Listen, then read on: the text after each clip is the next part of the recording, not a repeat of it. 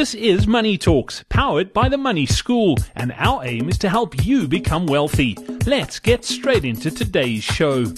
Welcome on to this special edition of Money Talks, powered by the Money School. I'm Brad Brown, and with us once again, we've got your money coach, Gary Kale. Gary, welcome. Nice to touch base once again.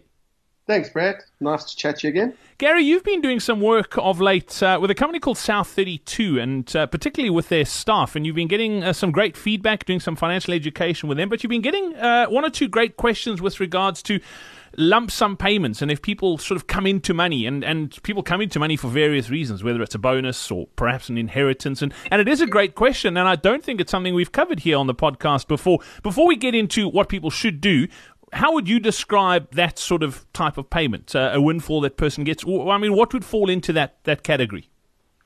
You know, I think it's about the amount of money. I think it's about the fact that somebody has received a windfall of money, which is it's not a normal amount of money that they would be depositing into their bank accounts. It's probably a multiple of salaries that they would be getting at any one time straight away. And I understand the question because often this comes with a lot of fear. People are concerned that because of the way that they handle money or because of the large amount of money, it's like, what do I do with this? And people are a little bit sometimes resistant to having large amounts of money. And it's from our perspective, it's a fundamental issue because, if people, in many cases, we find that people can't even handle a small amount of money, never mind a large amount of money. And as you know, creating wealth and financial independence for yourself would mean that you've accumulated a very large amount of money, which you need to be able to maturely handle. So I think that this challenge poses a very good opportunity for people to start to actually kick into practical terms what they should be doing with larger amounts of money. And Gary, I'm sure it's the case as well where people will get a payment like this wherever it comes from and go, you know what, I've been working hard. I work for the last however many years I've been putting in the hours. Surely I should be able to spoil myself, take a percentage of it or whatever it is and just treat myself, or do you need to be circumspect when it comes to something like that? What advice would you give? Look, I think if you're in a position to spoil yourself a bit, then go ahead. But I think that you are right, is that it does take some analysis. I think the first thing to do is just take a deep breath. Ideally what you want to do is before you receive the money is like actually have a plan. So it would be equivalent to somebody going and buying a car and getting car finance without having even done their budget, which a lot of consumers do. In other words, go and know what kind of vehicle you can afford to buy before you walk onto that shop floor, get all excited about all the bells and whistles and try and then negotiate your way into finance and then not be able to afford it. So this way, I think you've got to have a real look at where do you currently stand financially. Have you been in a situation where you've been accumulating debt and that's the issue? Have you been in a situation where you haven't been investing enough? And that really is your challenge to start investing more. Is it a situation where you've got a really good sort of balanced idea, but there are other issues, like you are concerned that when this kind of large amount of money comes into your family, that money may just find many different ways to get spent and you don't want to waste it. So there's different kinds of challenges, and maybe we should look at it from all the different angles. Yeah, I love that, because one of the things I wanted to bring up too, because it's happened to me, and I'm sure a lot of people can relate to this too, where you do get a large sum of money and you think to yourself, you know what, it's just 500 Rand here or 1,000 Rand there, and before you know it, you've blown most of it. So having that plan is so important. Let's talk about tackling it. How do we put that plan in place? What should people do? So I think the first thing is that if you are in a family environment, you want to get your team on board with this. Yes, you should do your planning before this situation, but I think that in terms of breaking this to your family, it's important. If I was receiving a windfall from a work or a job opportunity, I'd be taking my family out for dinner to say thank you. They're the ones that make the sacrifices while you're working hard, and everyone, really wants to feel appreciated and valued. So I think that this is an opportunity to show gratitude to the people who've helped you do what you do. Whether it's your wife who's helped with the kids, or it's your kids who've been patient and you haven't been there while you're working on a weekend or overtime. And I think that's the point at which you have to raise the topic of your bonus and have a discussion about what your family's financial priority are for the coming year. So, we are, in this instance, together with this podcast that we're recording now, we are going to be providing an infographic to our listeners and to the staff that have asked this question. so that they can actually take something along and have the discussion, or alternatively, say to your family, take a listen to this. But I think it's an opportunity for them to discuss, to debate, and to decide as a team how they would like to, in advance, plan for their financial future. So they want to write down their goals and then get along with it as a team. I think that's the big thing. Now, when we talk about what should be in place, let's get some checkpoints in for people who are listening to this. I think that the fundamental thing when it comes to a good financial plan is, do you have an emergency fund? So this is the kind of money that's available when really you need it. If the car's broken down, the car needs tires, or, the geezer's blown at home, or your kids absolutely have a certain amount of money because they have to have it for school and it's school books and you haven't funded it or you haven't saved for it. But the emergency fund is there to protect your investment plans and to protect your debt elimination plan. So financial emergency, it's not whether they're going to happen or if they're going to happen. It's just a matter of they are going to happen, not being negative, but they do. People get sick, cars break down, and things can cost money. And often when people are least prepared to deal with this is when it happens. So if you don't have an emergency fund, you're going to have to find the money by using your credit card or cashing in investments. And this is why I say it's there to protect a debt elimination plan or an investment plan. So if somebody does have a windfall of money, I think one of the things that they should consider doing is setting up like a 7-day call account at their bank, or a 30-day call account, which basically means that they can't access the money without waiting 7 or 30 days for it. So essentially what they do is we believe that you should have at least 50% of 1 month's salary sitting in an emergency fund. So if something happens, and oops is generally relative to about half your salary, whether it's the tires, whether it's like a major issue. But the key is that even if you do access this money, you need to make sure that you get focused on putting that savings back in there so that you've got that distance between you and a financial emergency. So I think that the first place of discussion is, do we have an emergency fund?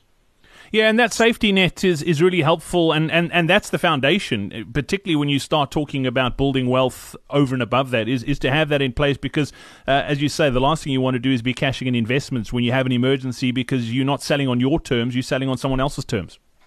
Well, that's it. Brad, we've had hundreds of people go through our program at South 32, and these guys they've just been so successful. The feedback we've seen, the change in metrics, guys have really started investing and building their assets and getting on top of paying off their debt. And the last thing you want to find is that 6 months down the line, they cash in that investment, or they just have to start leaning back on credit cards and overdraft facilities and all sorts of things. And it's pretty much demoralizing, and it can really push you off track in terms of what your financial goals are. So I think that brings me to the next issue is do you have debt? And what kind of debt do you have? Because there's various different levels of debt. So, if somebody has a lot of short-term debt, debt is expensive and it can cost you a lot. It's not only in money, but also in terms of years you spend paying it back. So there's a huge opportunity cost. So while you're busy paying off your debt, you should be putting more money into owning your house or into assets or investing for your financial future to create your own stability so that you don't have to work for the rest of your life.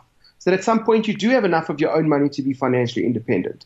So, if somebody's got a lot of short-term debt, this could be a very quick win for them. They could take the smallest amount of debt that they repay every single month, pay that debt in full.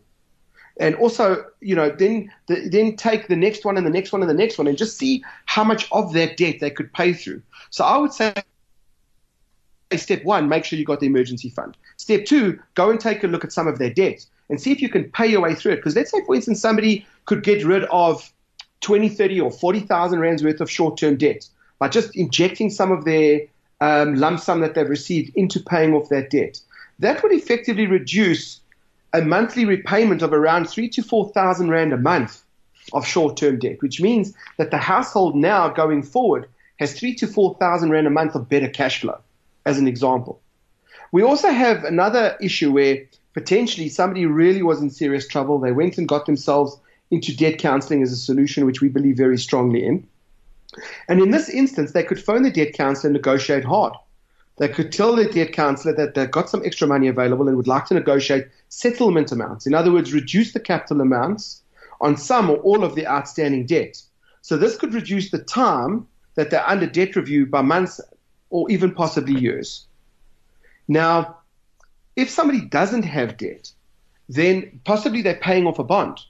So if they play it smart and they pay, for instance, an additional 10% into their bond every single month, or in the case of a lump sum, they could substantially reduce the amount of money that they pay to the institution. So once again, if they had to, for instance, I know that in some instances people can receive some considerably large lump sum payments. So if somebody had to go and put 50,000 Rand into a bond, that would permanently, if you just do the calculation on a new bond, could permanently remove around 500 Rand a month over a 20-year period. You go do that calculation and you see how much money that would save you. 240 months at 500 Rand is, just straight off the bat without interest, it's 120,000 Rand saving. So that, I think what people need to understand is the power of the lump sum, is that when you make the injection, you actually multiply the value. You've put the blood, sweat, and tears into making the money and receiving this lump sum. When you go and stick it into an asset like a house, it's going to pay you and actually just over years and years and years become much more money than the original amount that you stuck into the bond.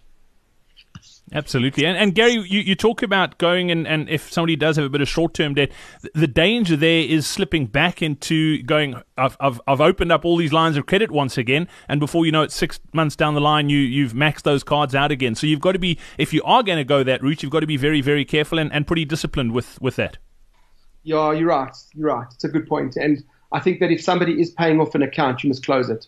This is not a short-term strategy. This is a long-term play. And unfortunately, what's got people into the debt situation is they've made lots of short-term decisions to try and cater for a long-term problem. In other words, they permanently have a money problem, but they make a short-term decision to try and find some money this month by opening up a store account or getting a credit card or just extending themselves too far. So you're right.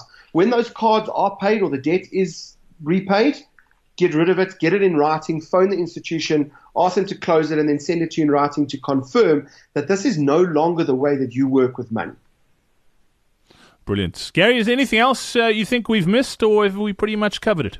So I think that, depending on when people receive the lump sum, I think that, planning for the new year is also really important because, as we're talking about this now, we in September. And I know that South Africans are notorious for starting the new year on a financial back foot. So too much spending on holidays and festivities over December and January, it's usually on credit. It means that people are going to be paying off for months and months into the new year, actually shortening their cash flow. So never mind what happens, when you need to kit out your kids in new school uniforms or the new year. So effectively, I think this would be a good time for people to also be making a budget, just re-looking at what their expenses are, what they're going to be spending over the festive season, and make sure that they're very rigid about not getting themselves into that debt situation again. So in other words, I'm not suggesting that they should just go and pay for a holiday now. I'm saying do your checkpoints. Check if you've got the emergency fund. Check if you've got a debt situation that needs that cash flow, because certainly that would free you up on a permanent basis if you got rid of the debt. But then also make sure that you're planning going forward that you haven't just got rid of the debt and getting yourself back into debt. So I think that, with December holiday coming up, I would be putting together like a limited budget, taking into consideration what my cash flow looks like. Because remember, November's salary that you get at the end of November is actually for December. And the money that you get in December, whether it's paid to you early or not, is actually for January. So I would be doing that. And I think that, if you've taken all of these basic steps and you still got some money left over from the windfall, then now's the time you can really start making headway in terms of your financial goals. By figuring out the returns that you're going to get or, how you want to invest and where you're going to invest. And this would be a good time for you to sit down with a financial planner to discuss how you're going to put together your plan to develop your assets, achieve your financial independence and your freedom going forward. So I think I would do it in that order. The emergency fund, pay off the debts, plan for the immediate to next year, see what your cash flow situation looks like. If there's some money, give yourself a bit of a spoil. But I can tell you, if you can get focused and there's still money there, then I would be investing it hard. So if somebody's listening to this that has absolutely no debt, they've got an emergency fund, they've made good headway on paying off their bond, I'd certainly put some extra money into it. But this is a good time for you to really accelerate your investment strategies And, if you can, give yourself a bit of a treat. But I think you must be really real about what your financial position is, and the fact that this is a real amazing opportunity for you to accelerate what you've potentially been trying to do for years, because many people sit around wishing that they could have more, be more, do more. But here's an opportunity to really just cover a huge amount of ground. And I think that instead of fearing this, I would grab this with both hands and put a good plan into action. I think that's some great advice. As always, Gary Kell, great to catch up. If you'd like to find out more and read the show notes, head over to themoneyschool.co.za. Until next time, from myself, Brad Brown, and your money coach, Gary Kell, it's cheers. Thank you for listening to Money Talks, powered by The Money School. To find out more about The Money School, head over to themoneyschool.co.za.